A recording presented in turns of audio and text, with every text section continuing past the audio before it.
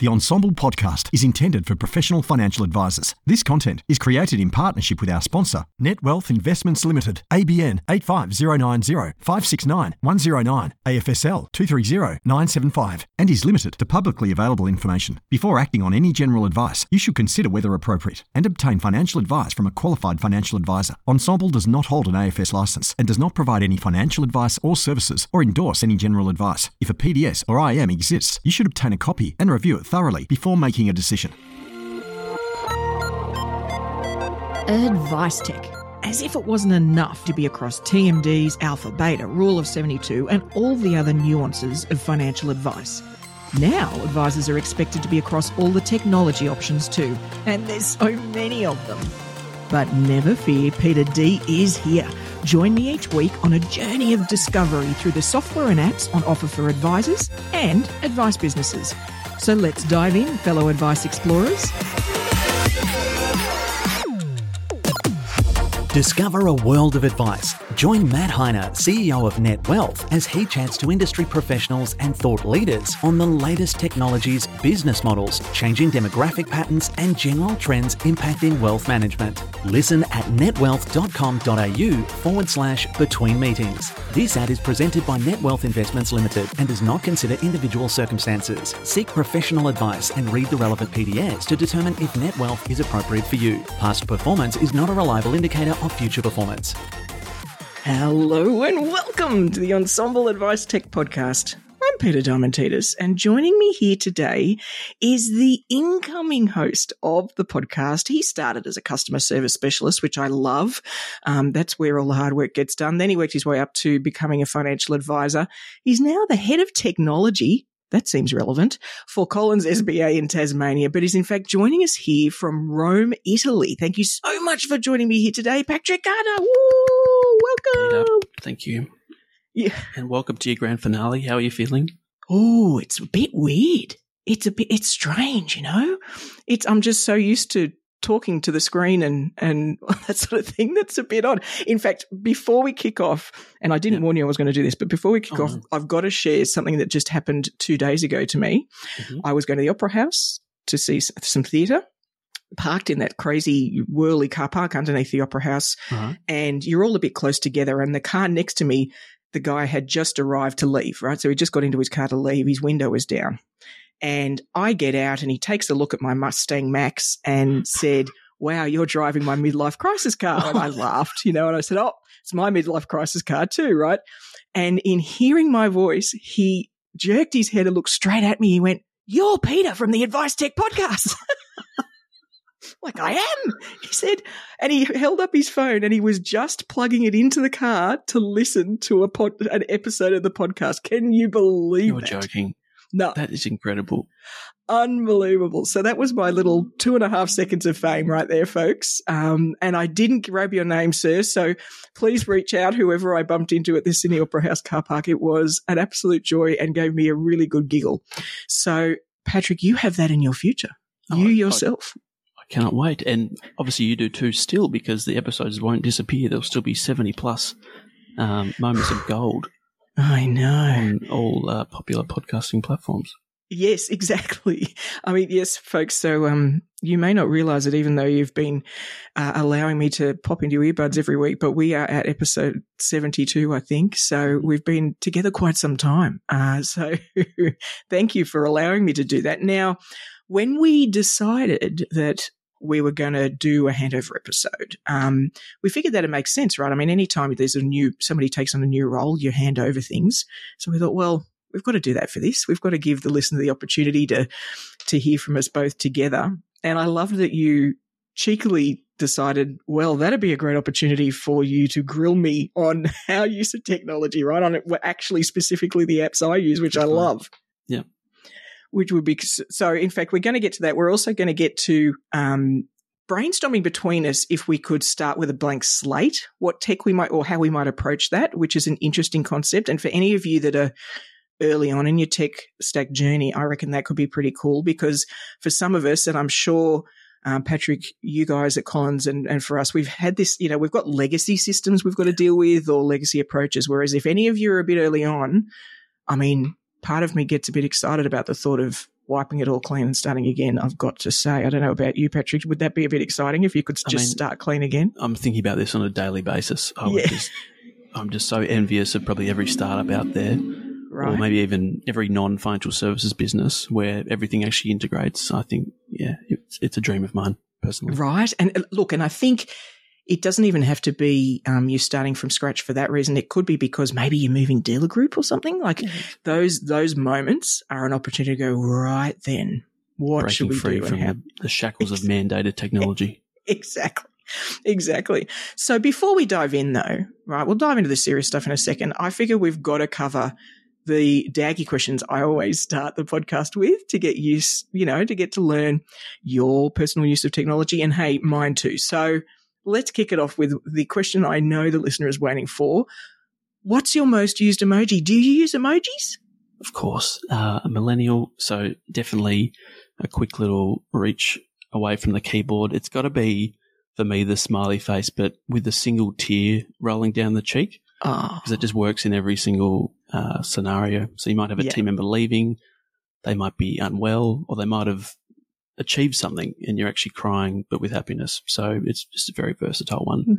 Nice. How about yourself, Peter? Has anyone even asked you that ever before? No. So look, I've got two. When I took a look, I've got two that are absolutely my most used. One is the smiley face with star eyes. Oh, yeah. And what's hysterical is actually in my head, when I click on that, what I'm actually like in my head, the sound is ta-da! Like I've got like this whole experience with that emoji for me. Like, so it's got its own energy. And the other one I use loads, which is probably my default one, is the nerd. So it's the smiley with the glasses. Yeah, and the teeth sort of peeking out there too. Yep. Yeah, because I think for me, do you know what I love emojis for? And we're actually using them lots more in client communications. We now use emojis and GIFs a lot more than I thought we ever would. Yep. Because it just sets the tone. It's like the soundtrack for the words you use, and it can just take the edge off. And so the geeky one I find, if I'm saying something that's a bit, even on LinkedIn, I'm commenting on something and it's a bit formal, I'll just add that and it just sort of takes the edge off a little. Yeah, definitely. There's a tiny little bit of context just if they're unsure reading it in a certain way. I love it. Exactly right. All righty. Now, second up, smartphones, dang them. We've always got them. We can't live without them. Some of them have them on our wrists. If you had to delete everything off your smartphone and just keep 3 apps, what 3 would you keep?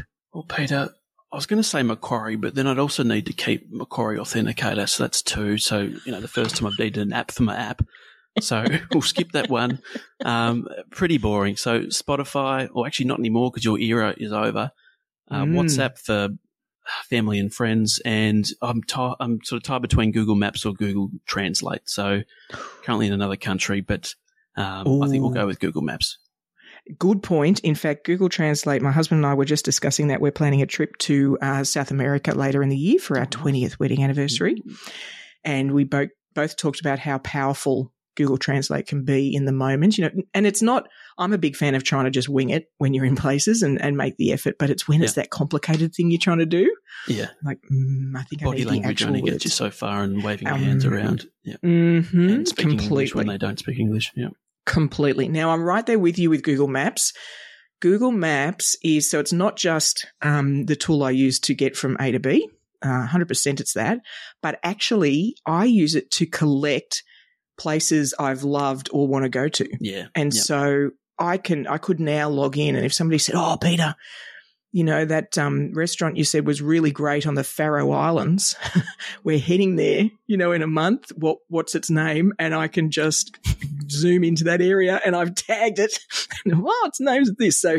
So I collect all those places for all over the world, and Sydney. I've got all sorts of places tagged.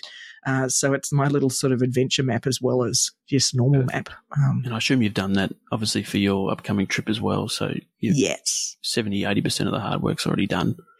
Yes. And in fact, so Nick and I my husband and I love watching things like Everybody Loves, Somebody Feed Phil, and all these sort of food shows.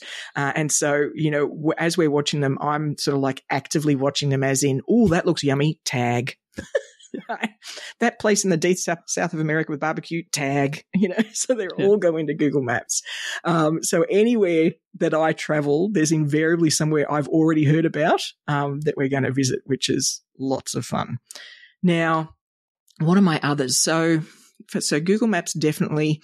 Look, I love movies and cinema. So IMDb, which for those of you who don't know is the Internet Movie Database app, which is that question where what other movie was that person on? Like that sort of stuff that my husband and I have as debates. So that would be the other one.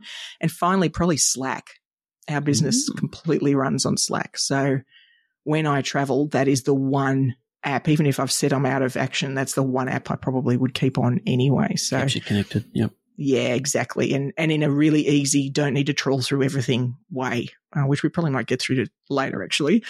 Now, the next two questions I normally ask our guests when they come back for the second time, right? But I actually think I'm really curious about your answer to this next one. Mm-hmm. If someone came to you and offered to build an AI buddy just for you, right? So it was just the AI designed specifically for a task that it does magically for you.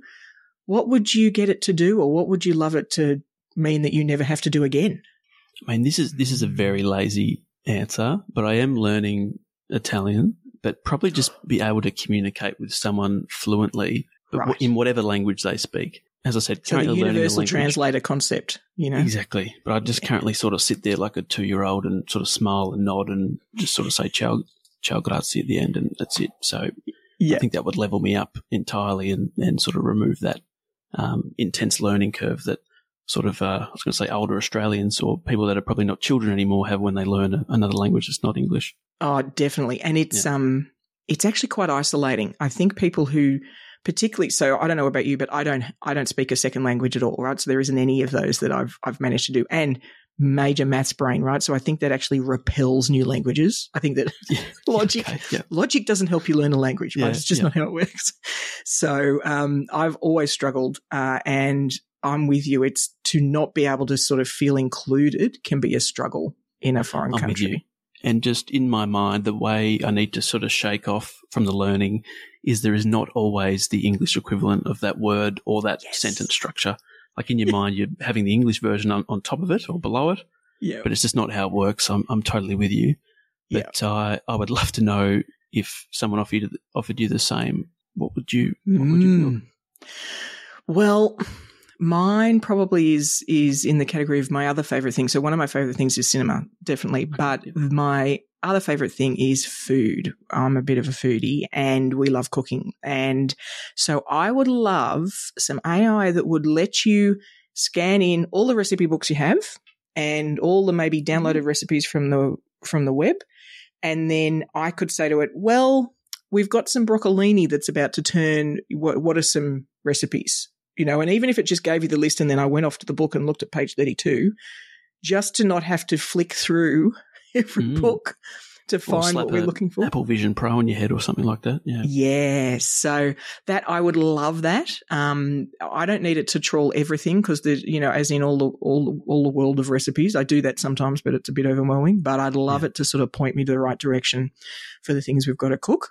And that would be, because I've got a pet peeve about food waste. So I'd love that to help us keep on top of what food so we don't throw quite as much out. Now, the last one, which is a bit funny to talk about because here we are, two tech geeks.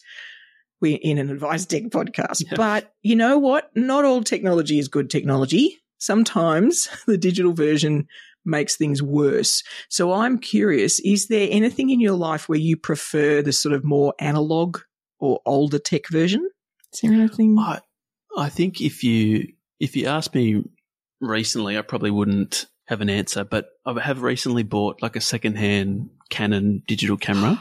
So that is just like sort of early 2010s tech, or maybe even before then. But it's just for me, it's a cool feeling just to take that one photo instead of 20 or 30 on your mobile. Yeah. And then the actual physical transition to that device to see it on a bigger screen. But I mean, on the flip side, you realize how good and how convenient your phone camera is and how they actually help you take better images. But just that tactile nature of turning on the camera, pointing it and pressing shoot is really nice. It is. There's a thoughtfulness to that process, right? There's just something a bit more. Yeah, a bit more meaningful taking a snap. And the weight. I think actually the weight of the camera makes a difference. It's interesting. Yeah. That's a really good point, actually. We did instantly look like a tourist. Wherever you are. Yeah. Yep. Put a target on your back, if you're in somewhere like Rome. Oh, look at me! Have you got it on a strap around your neck, or have you managed to avoid doing that? I'm not that sort of US or sort of yank tourist yet, but I could be. Nice. Now, for me, and this is going to sound funny. Well, actually, I mean, not dissimilar actually to your example, where we're not talking really analog technology like a rotary phone or something. It's more a previous version, but I'm a big fan of seeing movies in the cinema. Yeah. Big screen, enjoying the surround sound, the dark space, and really getting absorbed in a movie. And it really stood out to me actually last week. I'm a big sci-fi fan, and Dune 2 is coming out in a matter of weeks, and I had not actually got to see Dune 1 due to all sorts of busyness. And so a couple of us went to IMAX, and so saw Dune in IMAX. And and in the music, like it's so dramatic. In fact, the chairs shake at some points. Oh, but cinema, like actually going to the movies, I love the fact we've got so much stuff accessible on our TVs at home. And it's great that people can even watch stuff, we're on the bus and everything. But to me, that immersive experience at the cinema is just second to none. I love it. It's one of my happy places for sure. I love that. I think too, like it's just one of those places where you actually can't be distracted or doing something else. Exactly. And just on that sort of sci-fi angle that you brought up there, Peter, I remember when I think Boris Johnson swiftly took over to meet Theresa May as Prime Minister of the UK. It would have been 2019. And people took to the streets to rally and to protest. And this is only relevant if you've seen Star Wars, but I remember there was a guy with his handwritten sign that said, "At least Chancellor Palpatine was democratically elected." And this is what this transition feels like, Peter. This is not what the people wanted to see with this AdviceTech podcast. Oh, that's fantastic. Sneaking in a Star Wars reference. It just doesn't get better than that, really. I feel like my work here is done. Oh, it literally is. Probably the next 30, 40 exactly. minutes. It is done. Oh, I love it. Now, we've eased it in, folks. So, Patrick, you were keen to sort of grill me on our tech stack. And in preparation, I thought, you know what? That'd be an interesting summary, wouldn't it? And we've got a sort of a big tech audit list, and we've got all that sort of stuff. But I thought, all right, Peter, what are the key things? I started writing. I'm like, oh, wow, there's a lot of things on that list. So the list just goes and goes and goes. I think every time tech is mentioned, not just on this podcast, but on the suite of series that have been on the Ensemble channel, whenever an advisor or a professional is talking about tech in their own business, I always just lean in and maybe just stop what I'm doing and just go, what are they about to say? What are they using? Yeah. And what a fantastic opportunity for, while I've got you stuck here, Peter, in your grand finale, just to unpack the stack of Caboodle Financial Services and just do that deep dive. And we can even talk about what's coming up as well, maybe for this calendar year. And for sure. Yeah, maybe other tools as well, not just the sort of essentials. Big chunkies. So, shall we start with CRM? Do you even use a CRM? Please don't tell me it's Xplan. No, it's not. And there's an interesting story here. So we use Zoho, which you listener may not have heard of, but it's basically a version like Salesforce. It's in that category. Yep. And it's actually our second type of that type of CRM. We used to use Infusionsoft. Mm. Yeah. And it all came about because for longer than a decade, I've been really obsessed with automating the little stuff. Yeah. And back then, it just simply wasn't something that any of the tools in our industry were doing. They certainly had workflows, so it could then push you to go, hey, that's the next thing you need to do. Make sure you set that task, or hey, that's the, so it's sort of, the tools had that, but it didn't set up the four things and click there and add that field, like that level of automation. Whereas CRMs in the bigger world outside of our industry have been doing that stuff for years. Yeah. And so it's like I literally went to a conference overseas and a really, like a CRM conference and just sat there listening to what truck drivers were doing with their little businesses, thinking, okay, they're leagues ahead of where I'm at. So so we've got this focus on automating the little stuff. And so that's why we've got a CRM like Zoho. Yeah. And so to describe the sort of thing I'm talking about, so for example, and customization, right? I can completely customize the thing, which, the minute, the listener hears that word, warning Will Robinson, the last thing most people or most advisors or practices should do is design from scratch their own tool, honestly. It's just that our practice we're operating at the lower margin end of the world for clients. So we, and intentionally, so we had to find every possible spare moment and minute and bit of efficiency, and have needed to do that for, 15 years. So, for example, in terms of the layout, when you log into our CRM, then the home screen for a client file, when you log into a certain client, is completely designed by us. So to the extent that the top banner changes color for certain things. So if there's a specific issue going on for that client that's really important and urgent and everybody in the team needs to be aware, it's red in that top banner, just so we're like, whoop, okay, something going on. Yeah. If it's a new client, new to Caboodle, and we want to make sure we're a bit not helpful in terms of more service, just aware that they might not know how we do things, and heads up, it's green. Yep. If it's an archive client, it's grey. So things like that, I'm trying to get us to the point where almost anybody could sit in the seat and start, and it's bringing what they need right in front of them. So that type of thing we can customize in Zoho. One of the other things that has transformed the way we hire and sort of set up our tasks, we've created something we created this little module in Zoho. It's sort of like a connector, and we call it our action form. Right. Basically, it's anything. You could take a call. Anybody in the team could take a call from a client, and based on that call, you select things in the action form, and it pushes off tasks, requests, auto emails, all sorts of things to other members of the team. It sets up new little mini projects if it's a big thing, like all that sort of stuff. And it walks you through even all the things you need to be aware of and ask for from that client. So we've just sort of found that democratized who can help clients, if you know what I mean. So it really lets anybody take some action for the client.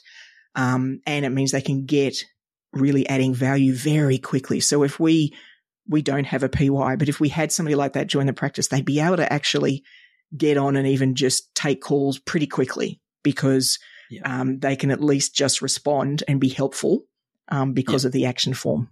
There's real power in giving that tool to someone just to triage something, like just to know that it's not sitting in someone's email inbox or in Slack, and it's consistent too. So you actually know what's happening now and tomorrow and the next thing and the next thing. That is so powerful. And so you've obviously, out of the box, that has come with all the tools that maybe a base CRM really needs. Yeah. But then you've built on that to suit Caboodle. Yeah. So you've created your own silver bullet, essentially. Yeah, with a productivity, I guess, or automation focus. Whereas I think for a lot of practices, and I completely understand why their focus is, say, advice generation, like they see that as the thing. And so their CRM centers around that. Definitely. That's a perfectly logical choice. I agree. And I think just staying in one system sometimes beats something else that maybe does 10%, 20% more things. Right. Right. And look, we've been lucky because, so for advice production, so the sort of advice we're doing is certainly at the simpler sort of end.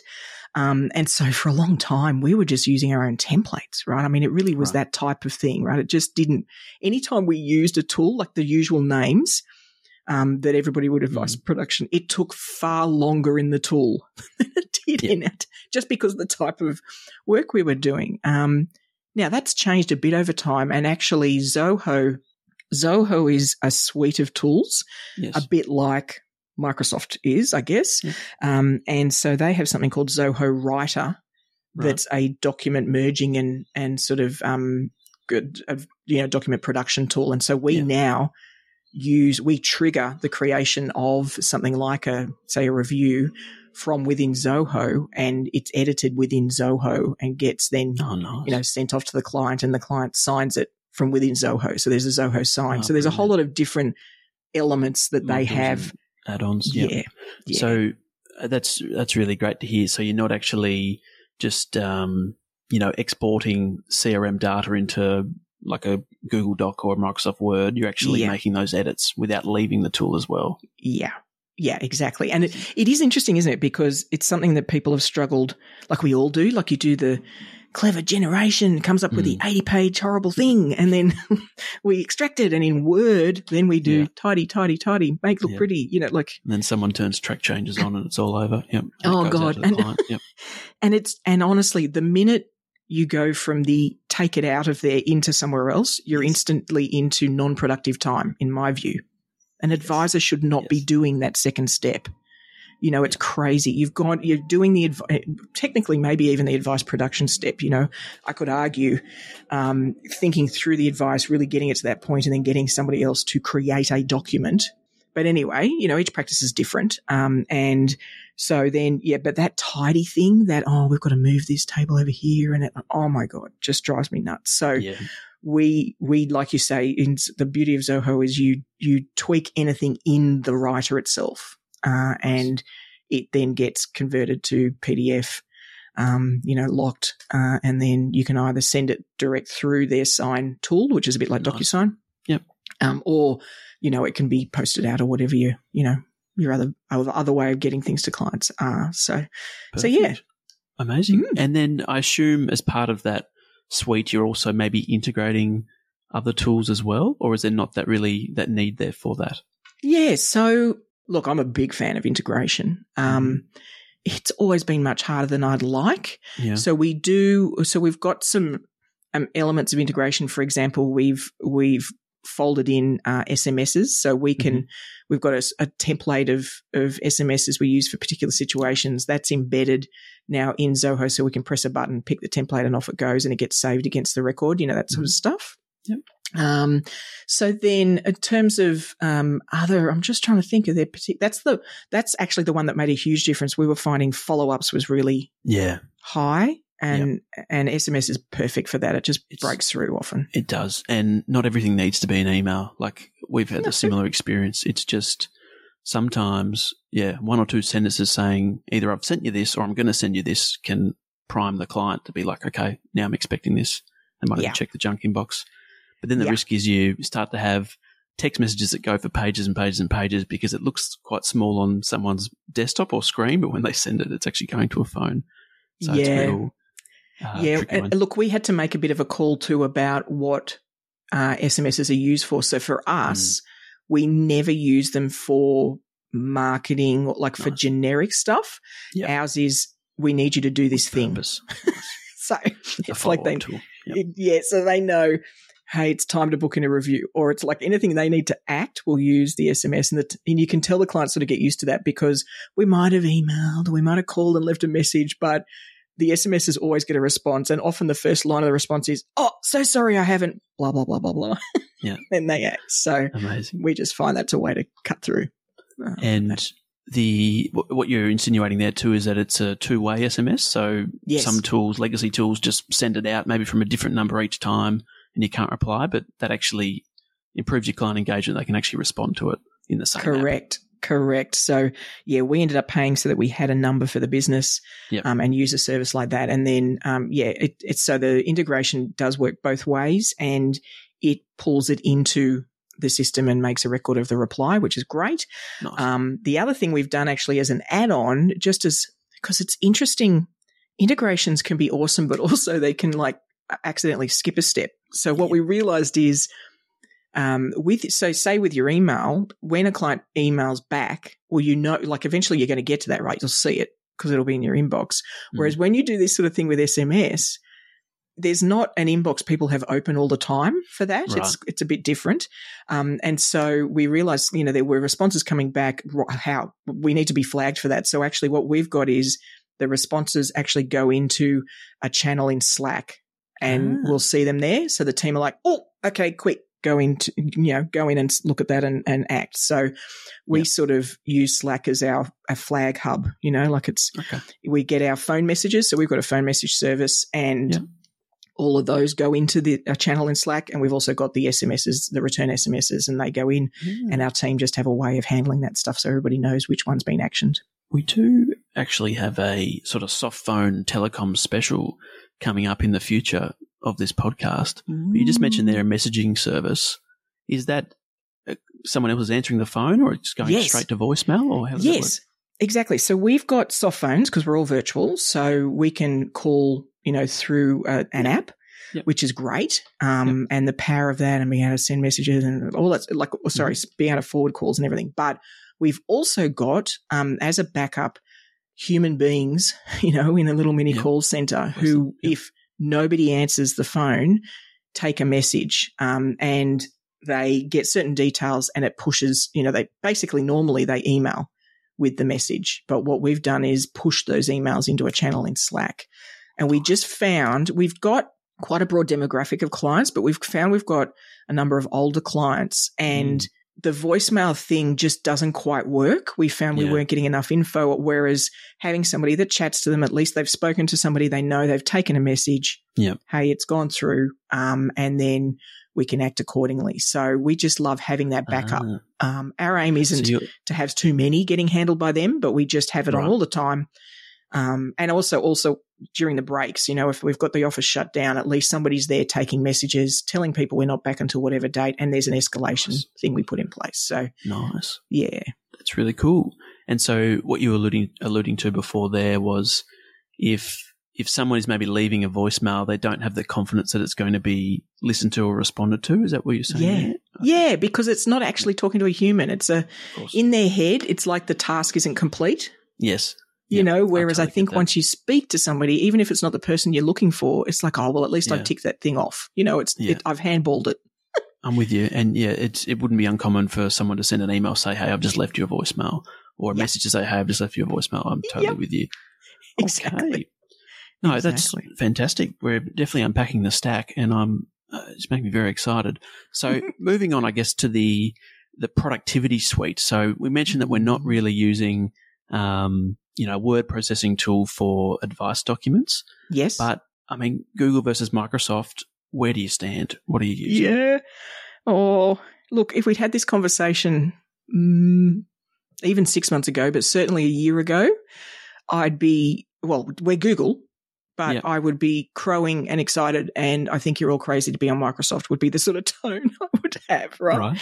We are, yes. Yep. In part because Google Suite is properly cloud, like it lives properly in the cloud. Yes. Microsoft tries very hard to do that, but it's not really. Like, it's just not. And even when you're using, say, Excel via the cloud, like you can't get all the features, or you can't, like the whole, it's clunky as, like in my experience, clunky as hell, right? Yeah, it just feels a bit off. Yeah. It does, right? And so, and then, versions of documents and all this craziness. G Suite handles that like an absolute champ. And so we've had that for some years.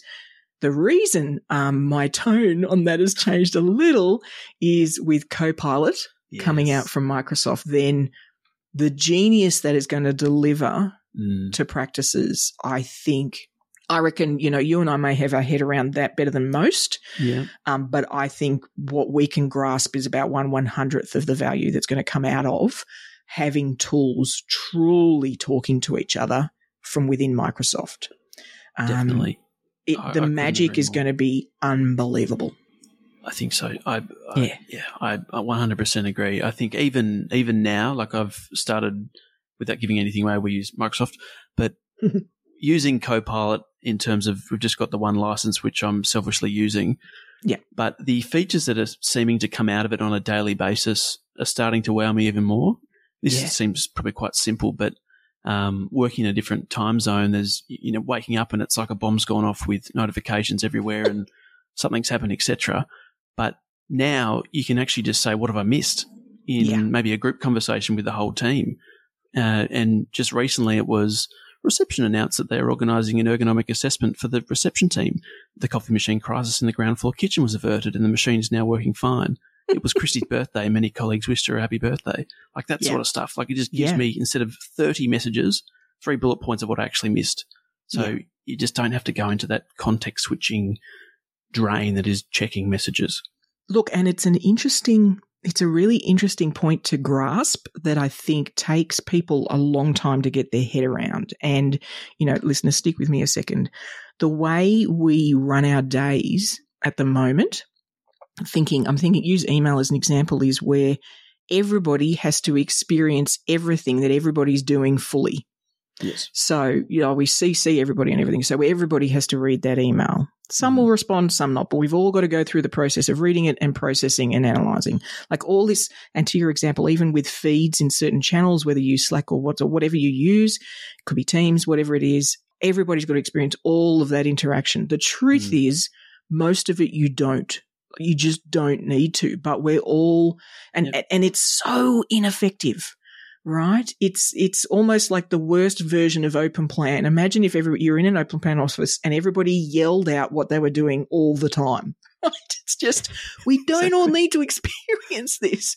It's just it's not the way to keep people up to date. Unfortunately, it feels like that's what's necessary. It is not. And so I love that idea. I love getting highlights. Right? Being able to and even for meetings, imagine, and I'm sure any BDMs or anybody in a corporate listening right now, would just crow about this. Imagine turning up to only a quarter of the meetings you currently do because you get a summary out of the meeting. Yeah. You don't need to be there because you're not actually participating so much as you were going to listen in. They're just listening to the same presentation over and over and over again, just done 5% differently. And just on that, with the example there of not needing to hear everything or see everything, it's even now bringing communications from all the Microsoft tools into one summary too. So I think Stephen Handley from Fin365 on one of your earlier episodes mentioned that they actually banned email as a comms tool for internal comms, and Teams is the only way to communicate. Yep. All it takes is 1 or 2 people sending an internal email for that to break, and you can go, "You're naughty, stop doing that, get back in line and get back on Teams." Or you can just have the Copilot tell you that this is all of the communications that they've sent you, and these are from the different channels. Maybe the channel doesn't even matter. Right. Well, and that's something I'm trying to get my head around actually from a CRM perspective is where, and we'll get to this in sort of new project stuff, but we're sort of focusing on a new niche. I'm building out a new program to deliver to them and engaging via different channels. So I'm sort of chatting on a bit of Facebook Messenger. Sometimes it's on Instagram. So clients think in multi-channel. In fact, none of those things, they differ, whereas actually that's very hard to manage in terms of having one single source of truth of the interactions you've had with somebody. So, I'm getting my head around that for our CRM, and I'm sure, the listeners, you may not be there now, but I think you'll find you're going to get there in the future. Definitely. I can't think of a good segue to move on from that, Peter, but if we think about maybe a recent episode you've had with Suitability Hub, and I think I know the answer to this one, but in terms of product comparison, so the products themselves and the investment products, what are you using there? Yeah, so Product Rex is a core part of what we use. I've got to give Nick huge chops for understanding a specific requirement and delivering a tool that knocks it out of the park. And people are like, really? I mean, it just because it's not super complicated. It's not many layers. I get that, but I wish more people were building things like that for our industry. I think there's too many trying to build the big thing. Yeah. And what we need are these wonderful. Now, what will end up happening is often these tools will then get folded into something. Yes. That's cool. But he started with a singular purpose. He had a unique insight. He got it. He'd personally experienced the frustration trying to do that thing, and he solved it. And, bless his cotton socks, I've got to say, I mean, we're at the point now where it's just made. So even because remembering we've got this simple sort of clients, we're not using an Xplan or anything with those sort of data feeds. So in terms of even just your reviews, do we need to make switches? That sort of stuff. It's super easy. We can easily do a little cross-check to check against platforms just to make sure there's nothing out there that seems, maybe has popped up that's better value. All those things used to be so hard to do. Yeah. And it's super easy. So yeah, we absolutely love that. I've got to say though, the Suitability Hub from a broader feature level is really exciting. Yeah. Really exciting, because the other hard task we all have is when we are doing those comparisons, we all lead with cost. Yes. And that's not nearly enough. And so then you've got to do all that digging on individual features, and it's so hard. Like trying to compare and line them up, and to have a tool coming out that we can say, hey, this is the 5 things the client really wants. The process we went through. Yeah. Yeah. And they really want this. We know they're going to need these.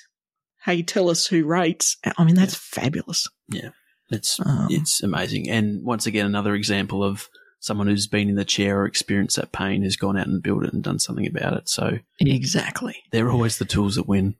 Right. Yeah, exactly. It's just I'm with you. How it goes. Yeah. Yeah. Amazing. And then you mentioned obviously you're not using the heavy hitting advice tools, but what about sort of projections and financial modelling? What are you sort of using there? Yeah, so we did a bit of a hunt actually last year. So we sort of did on the perused all the options, and it was a difficult process actually, because my background is actuarial studies. I'm a massive. I mean, I used to work as an analyst in corporate finance, right? So I love me an Excel spreadsheet. So it's interesting to separate yourself from what you might find interesting and fun to tinker with versus what delivers the results you need as a business for the particular reason you need it. So for us, modeling is less about what I will call financial engineering, that sort of pull out money here, recontribute here, like that really boxes and arrows sort of modeling. Yeah. And it's more about really giving them a sense of the future possibilities. Do they have enough style of sort of analysis? And so once I got my head around that and I stopped getting caught in the, this is really tricky and complicated, then it became as much. So 2 things became really important. One was how it looked. What did the output look like? And we chose on that basis Voyant one for us. And interestingly, so it's got the normal graph, in a normal graph, it's like your net wealth over time or your assets over time. Yeah. What Voyant does, which was a bit different for us, was it lets you have stages of their life. So it's like the first band in red or in green is the kids are at school, and the next band is you're on your own in the house, but you're still working, and the next band is the go-go years in retirement when you're still active and you're traveling, and then the no-go years when you're like so. So it lets us sort of break the timeline down on that graph for clients. So I think they sort of connect to it better because they can see how it does change based on those sort of stages. Yeah. So that's a really great concept, a way of looking at it. I think, turning someone's life into a movie or a series or even just chapters. Yeah. Because it is so easy to be looking at, what are we now, 2024, and you're looking at 2050, and just it's like looking at big numbers. Eventually they just turn into mush, and it's just so hard to visualize. 100%. And we make so many assumptions about what clients can absorb. And I would argue even advisors can't absorb all that data in a hit. Yeah. I mean, how many of us have been to the, wonderful fund manager economist session when there's 40 slides with all the graphs, and you just sit there and in the end you're just in zombie. You're like, that's pretty. That's a blue line. Like you just just stop absorbing. It really favours the presenter because they've seen it before, they've built it, they've done it 10 times. 100%. But when you're seeing it for the first time and they're rushing through it, it's just it's information overload. Correct. So the way the outputs it produced, I was less worried. I didn't really require them to be able to play with it at this point, but I did want it to sort of produce something that I felt was engaging. Yep. That was the first requirement. The second one was we could produce those things without it taking hours and hours to get the data in. So that was the other thing. And I've got a bit of a pet peeve of the way we use analysis tools where you've got to be, your scenarios, and then you've changed one thing, but it's not updating on the others. The other 16 scenarios, yeah. Yeah, exactly. And it's so dangerous. And without some real rigor in the way you approach that, then your numbers can just be way off. So I wanted something that was really easy to get to that point, because in my head, some of that modeling, if it's just for somebody that's more life coaching style as opposed to complex financial solution style, I might be able to have another member of the team produce that modeling that then an advisor checks, rather than the advisor doing it. So yeah, that's how we got to Voyant for our modeling tool.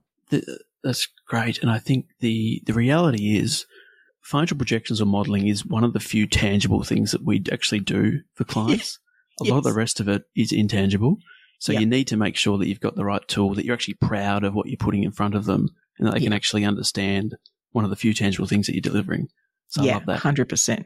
100%. And I guess just sort of on that topic, in terms of really that is client engagement, what are you doing there from maybe I've heard you've built your own portal, you're on that journey. I'd love to hear a bit more about that.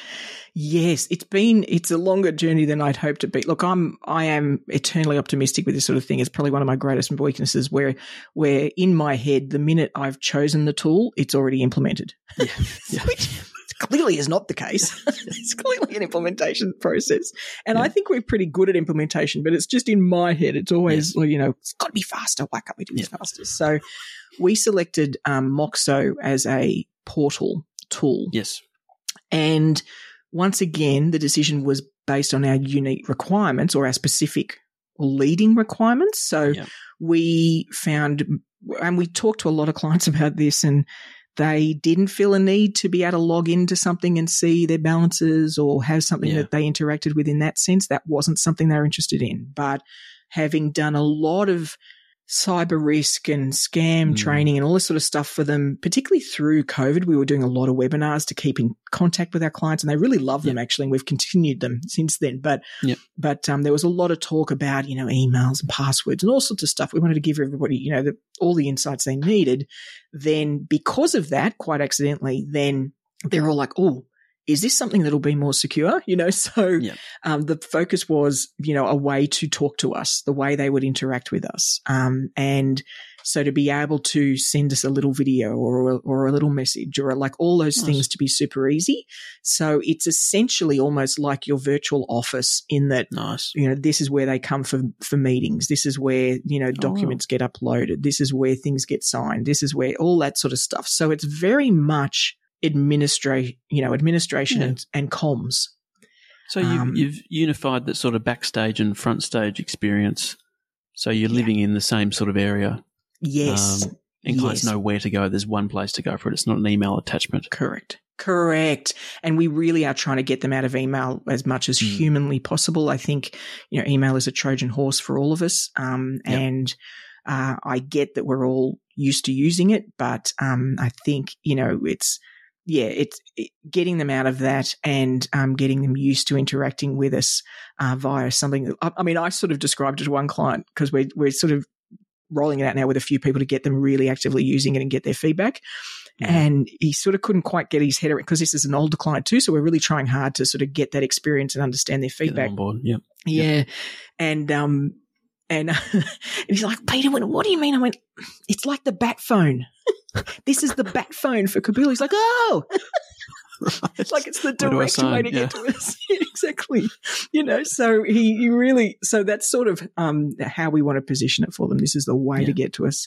We had a lot of fun naming it, because it's actually, the Moxo tool is your own actual app. So, somebody downloads something from either Apple or, so it's actually on their mobile device. Amazing. Yes. So it's not only a web portal, but both. Amazing. No, and that was intentional. I realized I've got a bit of a online course addiction, I will admit to, because I love learning new things. Right. And my experience, or the extent to which I engaged, was very different when somebody had a tool that gave me notifications on my phone. So if it was an actual app, it can nudge you. And so there was one course where it's like, come on, this week's activity is this. I'm like, oh, bugger. Yep. Okay. And I just do it. Whereas the problem with any web portal is somebody has to go in to actually get notifications, or you're just adding more to their email. Exactly. Yeah, exactly. Or you're just adding more emails to them because they get notified via email, which people have just conditioned to ignore. So we just found, in terms of that cut through, like just getting them to push you to the top of their list of to-dos, then being an actual app meant they got those notifications. So that was part of the decision-making process for us too. Does that mean if they're on their app, and you mentioned the ability to join meetings via there too, a lot of clients joining meetings from their phone? Or how does that sort of work? Okay. Yeah, so it can be, so they can choose getting a sort of HC view up the nostrils of your clients on the couch, etc. Which is hysterical. So you get all of that experience. It could be they can, some of them choose to do audio only, so it's more like just a phone call. Yeah. But the other cool thing is any of those can be auto recorded and just saved against their record. So when you're doing a briefing about something, they love the fact that yes, and they're listening and they're absorbing and all that sort of stuff. And I can, you can even be going through a document on screen, and then they'll get the chance to listen through that again later on. So we just love that rigor, and really sort of giving them not control as much as access. It's just all of that info. It's all there. They don't need to try and trawl through all of their files or all of their emails. They know where to go to get it. So yeah, it's pretty exciting actually. But like I say, it's taken a lot. Because it's not an industry tool, it is once again like our Zoho choice. Yeah. It's an external tool. You've got to build out that functionality. That's taken a bit longer than I would have liked. So we're still in sort of that beta phase testing. But I'm pretty excited for how it will transform follow-ups. Those SMSs we're talking about, well, they won't be an SMS anymore. Yeah. They'll be in the app. And what's cool, so the difference is, if I was to describe our Zoho process currently, we've got something that might go out. Let's use a popular topic like a consent form, fee consent form, right? So your renewal's gone out to the client. They need to get it back to you. It hasn't come back. So we will have a reminder task in Zoho to say, hey, service person, admin person, hey, we need to follow that up. So whether they call or they SMS or all that sort of stuff, right? So yes, there's an element of automation in terms of the follow-up tasks, and we've got templates for the SMS, but the whole thing still requires a person to trigger it. Yep. In Moxo, you set up these little flows that are like a certain experience, short experience, and there will be a deadline for the client to get you back the form. And if the deadline passes, it automatically nudges them via a notification to say, ooh, you've missed your deadline. You still owe us something. So that doesn't require us to trigger that at all. It's just going to happen. So in terms of the volume of workload, we have a huge volume that's just follow-ups. So I'm excited about the extent to which it's really going to, release some bandwidth for the team. And that is not an enjoyable activity for team members to do. It's so to say, hey, I'm going to bug you for the 6th time about this thing you still haven't done. Like, you can start to feel annoying as a team member as well. 100%. Especially when it's a consent form. Like, hey, you need to sign this so you can pay us. Like, it's just not a fun activity. So that makes total sense in terms of automation. I love that. And apps like, for example, Duolingo are very good at that too. Like, if you're learning a language and you're trying to, they want you on there to upgrade to their paid plan. So they're pinging you every day to say, hey, keep up your streak, or don't. Like, if that's not what you want to do. Like, they're really good at cutting through with really clear and effective communication. So that's really cool. And it always seems to come through at the right time of day too. Like, somehow. Yeah, I'm sure absolutely. What that, all that magic, right? All of that magic. And definitely. That's where I'm excited. Using a tool outside the industry too, generally because they've got to compete amongst all those industries, generally they're bringing out those sort of new features a lot faster than we would see them otherwise, which is exciting too. Yep. Yeah. They've got a reason to innovate. I love that. And it's always great to sort of cherry pick from what other industries are doing or industry agnostic tech and apply that to financial planning or professional advice. So obviously you mentioned that was a massive project, and you mentioned the modelling project as well. I assume even though you've implemented it in your head, you're still managing that with some sort of tool, and people are doing things like research or implementing the thing. What are you using from like a project and a task management perspective, Peter? Yeah, we there have been so many. If there's one that's taken as many versions to get right, it's this. So Okay. we're using Asana now. Right. I'm very happy with Asana. We found lots of the tools overcooked things, and it took as much time kept maintaining it as it did just using it. So we've really loved Asana, and it beautifully integrates with all sorts of other things as well. So it integrates with Slack and all that sort of stuff. We even use, so we have little mini projects for meeting types, meaning let's say it's just our weekly sort of, weekly team meeting. We have that as a project. It's got an agenda that sits in that project. We share the screen. We talk through the agenda, knock things off. Any tasks get entered into Asana live in the meeting. There's no need for minutes. There's no need, so it's all right there. And during the week, if somebody's like, oh, I need to bring that up at the meeting, they can just add it straight into Asana and it's sitting there waiting for us and it's already on the agenda. So, we've found it actually working really well for the team. I love the fact that it can look like a project management tool. It can look like Trello and have boards. Right. Like it just depends on what you're using it for each individual project. So really happy with Asana. I mean, if you're international, it should be Kanban, but really it's Kanban. Yeah. That sort of thing. So making a visual way to actually view your projects, where they're at and where they're going. Yeah. Amazing. Yep. So for example, I use that version, the sort of boards and things like that for just collecting ideas for certain topics. So I can just dump them into columns. Nice. As I come up with, I see something like, oh, that'd be a cool social media post. I can just dump it in. So nice. Each sort of project in there will form a very different function. And what I've added to it, I haven't done this for the team because they don't need it really for their work. A lot more of my work is project-based, right? So whether it's rolling out things like tech or it's building the new program or all that sort of stuff, whereas most of theirs is more functional and their tasks are triggered mainly by Zoho. So that's sort of where they live. For me, a lot of mine are these chunky time you've got to spend on things. So I've added to Asana something called Reclaim, reclaim.ai. And what it does is any task that you sort of add Reclaim to, it says, all right, how long do you need to do it? And when do you want to start doing it? Not when, so it already knows when it's due because Asana asks that, but when do you want to start? And it uses AI to push the tasks into your calendar. So anybody who's used time blocking, the challenge with that in your calendar is you end up just moving things all the time, right? It's like, I didn't get to that today. I got to drag it across. This just does all of that for you. You tell it the priorities, you tell it the regular things you want to be done, and it just pushes it into your calendar. And if you don't get to it, it moves it forward based on those priorities and how overdue it is.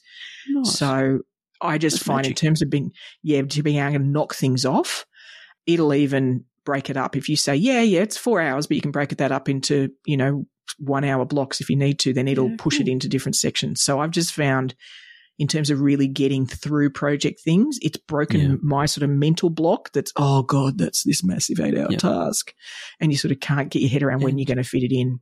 So Reclaim does that for me. That's perfect. And I mean, you're also being able to add to the roadmap of your business too. So it's not just sitting there as an idea in your own personal note-taking app. It's actually on the board.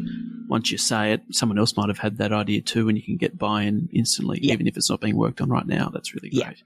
100%. And there's certain, it's really interesting actually. Reclaim is, a lot of these tools are actually being built by people who have ADHD. And so they really struggle to sort of stay focused. And so they need things that'll help them keep them on track, which is really cool. And so this has a thing called habits that you want to build. And so a habit could be, going for a walk or things like that, but it could also be just things that you want to, 3 times a week, I want to do this type of thing. So maybe I want to research social media ideas, or I want so it's not so much a project for you, it's not a task that you complete. It's something that you're regularly doing. Habits, so it balances all of that for you and it pushes time into your calendar. It's fantastic. And actually I've let it get to the point where we use Calendly for booking appointments for clients and others. And if things are really dire, like you've really got behind with your deadlines, then if the task it pushes into your calendar, it'll actually show as blocked off time to external parties. So they can't book time in. So I'm like, because there was a point where I had somebody say, I can't get in for 2 weeks. I'm like, that's interesting. Yeah. It's Reclaim's going, dude, you can't do that. You've got to get your task done. So, which I love. You know, you can't overcommit yourself. I think that, like, obviously the client always comes first. Yes. But the client will come first even more if that project gets done. So I think that makes total sense. That's great. Yeah. And then I suppose we've sort of jumped into other tools that you're using regularly. I haven't asked you about sort of office comms, but you've mentioned Slack a few times. So I assume that is what you're using as a team. That's just internal comms. Obviously you've got the app there. Yes. For external comms. Yes, so it is just internal comms.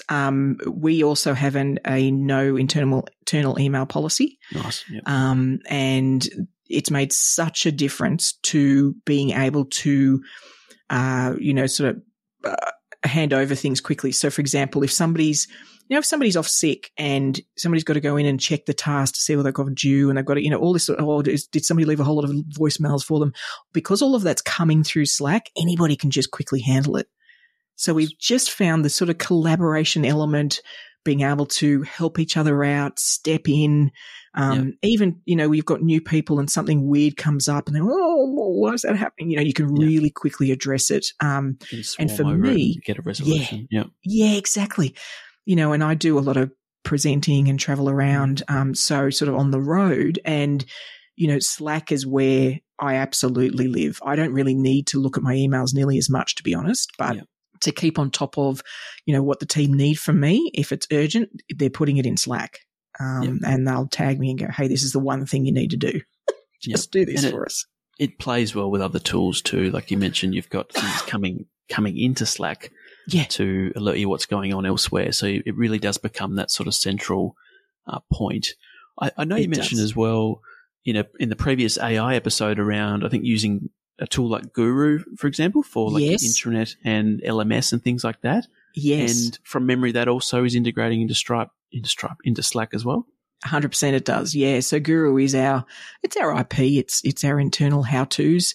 And you're absolutely right. They integrate with Slack as well. So if something comes up and it's a discussion about how we do something, or somebody answers a question in Slack, you find that over here, you can just go create a card for Guru out of that discussion, and it can just push it straight in. Nice.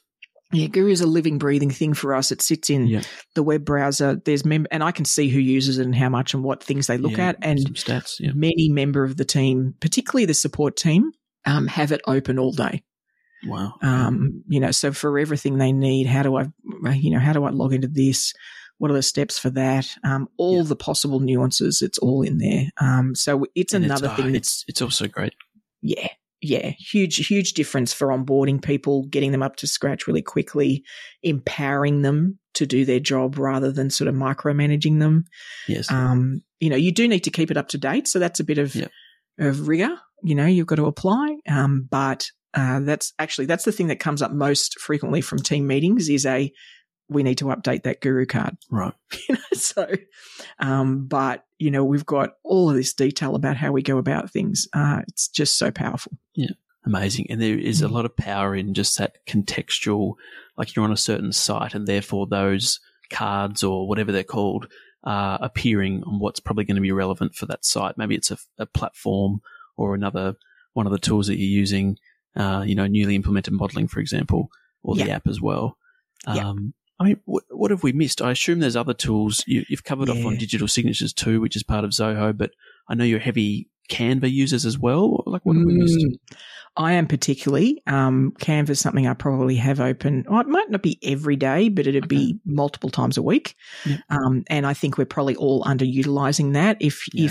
If you're in a practice and you engage with clients and you don't know what Canva is, I need you to go in and spend some time playing, please, listener, because the presentation templates alone will blow your mind. You will be able to pull together what would otherwise have cost you $10,000 with a designer in terms of quality, presentations and slides. But it's just so powerful. And also there's just so much you can do with it. So Canva is something I live in a lot. Calendly we use a lot, and I use a fair bit of the automation for Calendly. So, for example, booking in guests for the podcast. Yeah, they book in via a link, but then they get a sample of the questions that come out after that. They get the reminder that it's coming. They even will get a follow-up after the episode's done and the date's passed that has a link to a little form to ask them how they found it. And we push those answers into a channel in Slack, so I can just see those come in and keep an eye on that feedback. So we use that. We're using Stripe, so we're starting to use that for the sort of program payments. Nice. To make it really easy for people to pay. I know that's something that's debated in the industry, and dealer groups have a challenge with that sort of stuff. But the concept of invoicing somebody for something which they would prefer to just pay with a click, I think we need to sort of move along with this and just make it easy for people. Yep. But yeah, those are the key one. We use RevX for revenue. All of those tools just need to do more for me. Yep. But yeah, we use that. And actually from a marketing sense, I'm currently using ConvertKit. So that's sort of for your opt-in landing page, email marketing sort of stuff. So that's more about leads. ConvertKit just make it super easy. There's great templates. It's all, honestly, it takes you seconds to set it up. I used to have about 4 different tools to do that. And I just find it works really well to just get things knocked up quickly so people can, either register for something or downloadable or that sort of stuff. It's really easy. Oh, lovely. I think just on the Stripe side of things, I think that is how most clients in their personal lives they're going through that similar experience when they check out and buy something. They're Apple paying for things. Correct. They're signing up to subscriptions. Yeah, it's not a modern experience to be, we're not emailing, but emailing out an invoice because it's time to pay us, or filling out a PDF or even paper-based forms. Like it's time that we sort of level it up in the world, and Stripe makes it really easy too out of the box. Yeah, and look, and there's lots of them you can choose from. Stripe also integrates with a whole lot of things as well. Definitely. So, there's some power in that too, that you can sort of embed it and it all just flows through. And I get it. Look, there's, dealer groups, licensees, you need to have structure and all that sort of stuff. I really think they all need to add these tools onto their list for 2024, because more of us are going to be doing, 6-month programs, or we're all going to be coming up with new ways to engage, as we should. And how exciting is that? Yeah. But when you do that, we can't be using old ways to pay. Yep. So it can't be this awesome thing we've designed, and then what I'm going to do is send you out a carrier pigeon that's going to be carrying the invoice for the thing. Holy Toledo, Batman. So I think it's really important that the industry just jumps a few steps ahead on payment for sure. I mean, we were talking about follow-ups before, but the issue of failed payments or missed payments, that is also in the current environment such a headache if you're not using a modern tool to follow up and get the new card details or the new bank details. It should be simple. And also should be not at our end, meaning they should just put that in. We should not see those details. I don't want any part of that stuff. Yeah. I don't want to know. Yeah. I want somebody else to be collecting that they're comfortable with, that does this for all sorts of people and has all of the protections required. So, I'm with you. I think, they're not fly-by-nighters, these institutions, so they're doing this for all sorts of businesses. So I would flag that as one that I think licensees could probably lift the game on for sure. Definitely trying to move away from the 1990s tech interfaces of revenue management software. Yeah. Even though they got a fresh sort of coat of paint recently. And I guess that is the stack unpacked, Peter, is it? Pretty much. Look, there's always going to be more, but yes, absolutely. Those are sort of the biggies. If there's a listener that's curious about a particular category, hey, pin me on the Ensemble platform for sure. Yeah. But those are the sort of big categories. Yeah. Nice. Absolutely. Thank you for sharing. Not at all. Now, I'm curious. I want to ask you, and listener, we are going a bit long, but I figure you're going to stick with us, right? So this is a handover. This requires a bit more attention. Then I'm curious, for you, what's on your radar this year? What sort of tech things are sort of catching your eye, or things you're going to either dig more into or you're sort of in the process of implementing? What are some project plans for you guys this year? I think just for some context of maybe our CRM, because that's where everything happens, similar to yourself with Zoho, we are heavy Salesforce users. Yep. we were the first client of Wealth Connect or Creative Mass. And most people know how that turned out, but we sort of came out of that unscathed and were able to go our own way and choose our own destiny with our tech stack. Nice. So that's a big part of my role, is actually building a lot of the tools that we have and functionality within the Salesforce platform. Nice. To the extent where we send out client proposals without leaving Salesforce and integrate that with Xero and with Stripe. So, this financial year is probably the first financial year that we've done it in a way that we're comfortable with. We're able to consolidate an existing tool, but now we're in a position where we can sort of fully automate that renewal process.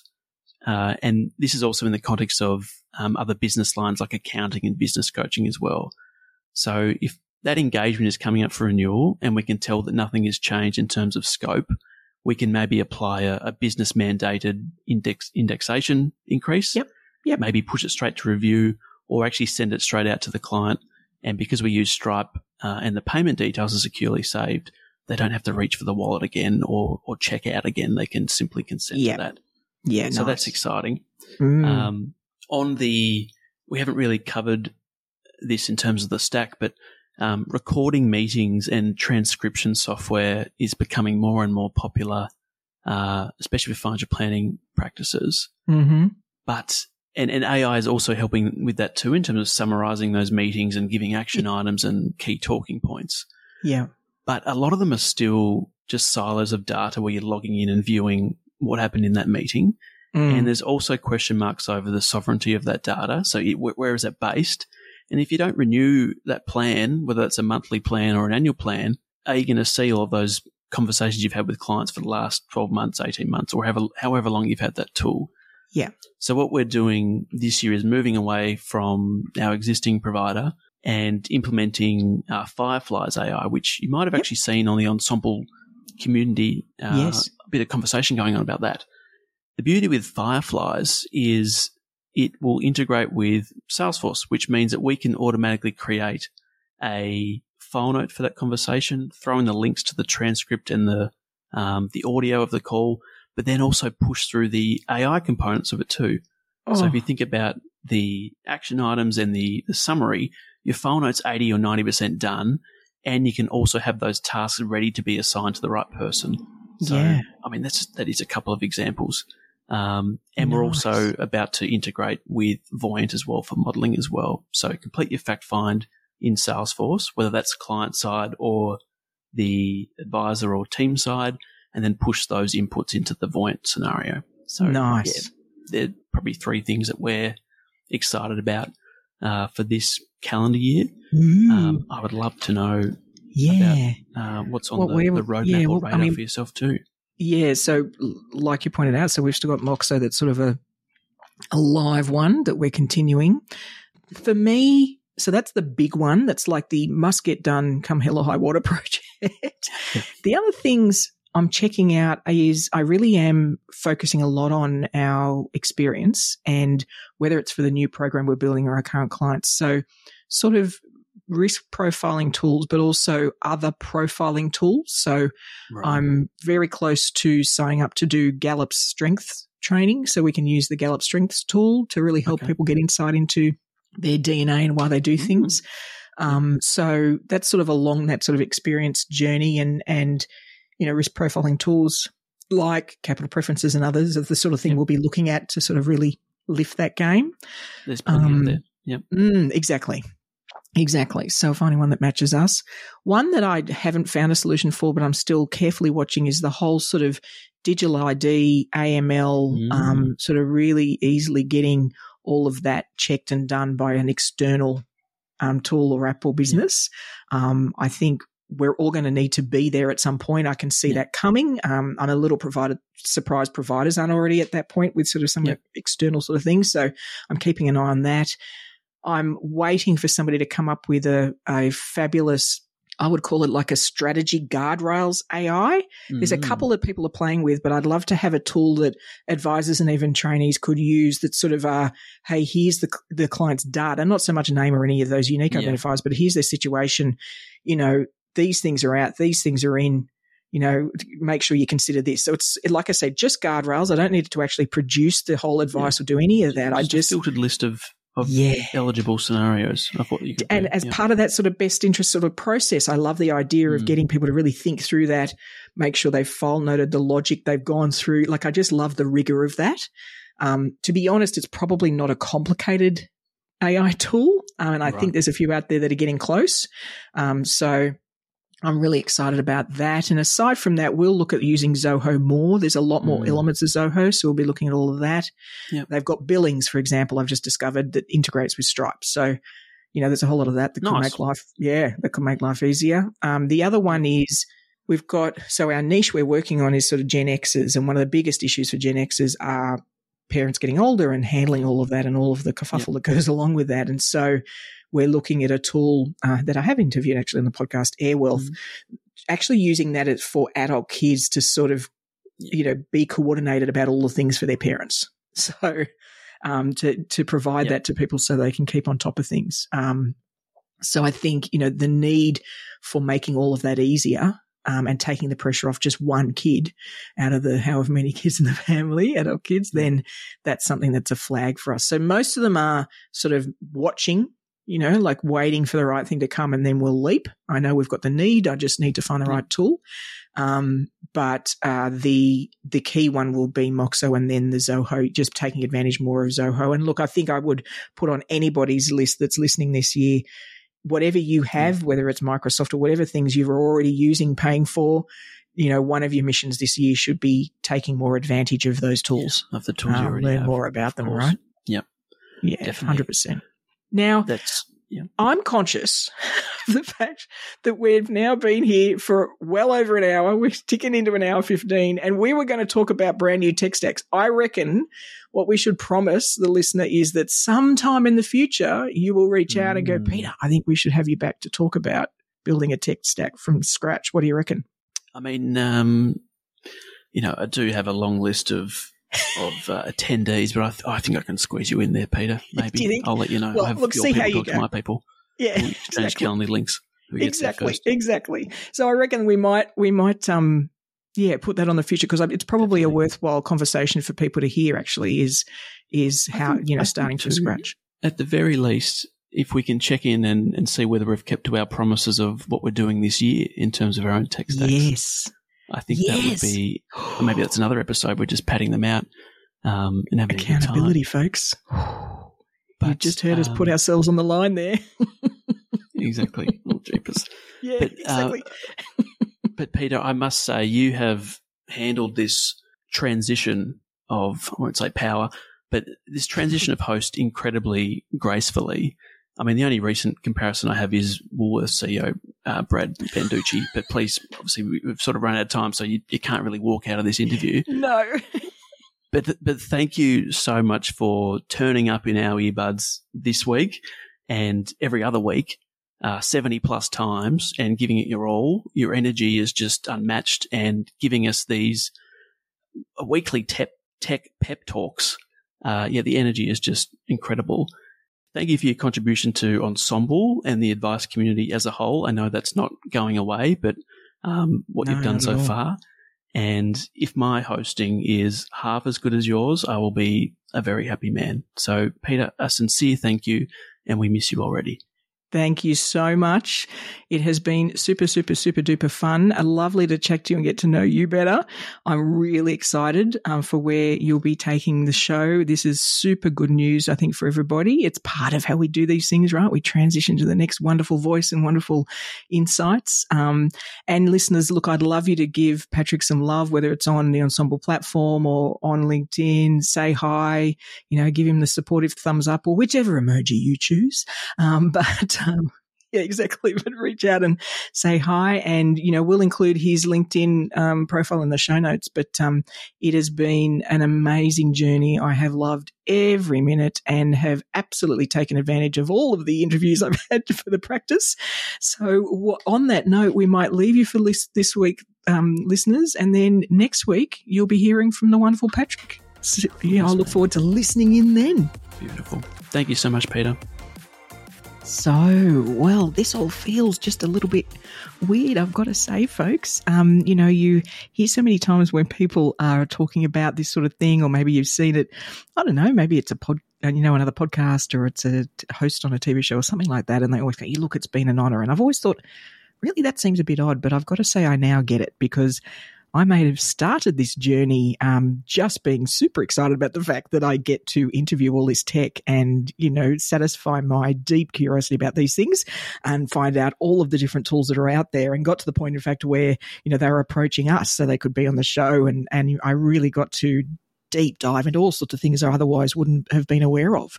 But what happened as we progressed through that was you, the listeners, the ensemble community, would reach out and would come and see me at events and talk about the things you've done and the tools that you realise you could use and the exciting adventures you've taken your practices on. And that's the part that has been an honour, to take you with me on this journey and to get to do that together and to see that it's having an impact on you and what you might then do or implement or change in your practice.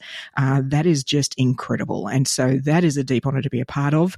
I am really keen to see where Patrick takes this, given his role in the business he's in. He's deep in this 24/7, whereas I'm doing it around all sorts of other things. So I think his insights will be invaluable. Be sure to keep him on the hop with other things you'd like him to interview, reach out and engage with him. But I am really looking forward to being on the listener side and getting to listen to episodes going forward, because to be quite frank, it's a little odd listening to yourself for about an hour and talk about stuff. So I have to admit, I don't deeply listen to the podcast episode. So that's something I'm really looking forward to going forward. Now, I'm not going to be turning up in your earbuds next week, which will be a bit different, but I certainly will be in the future. There will be some other podcast mini-series we're doing on Ensemble that you'll hear my dulcet tones, and I'm sure that once in a while I'll pop in just to keep you guys all on the hop. But please, no matter what you do in the future with tech and no matter where you go, just remember, Advice Explorers, it's all about staying curious.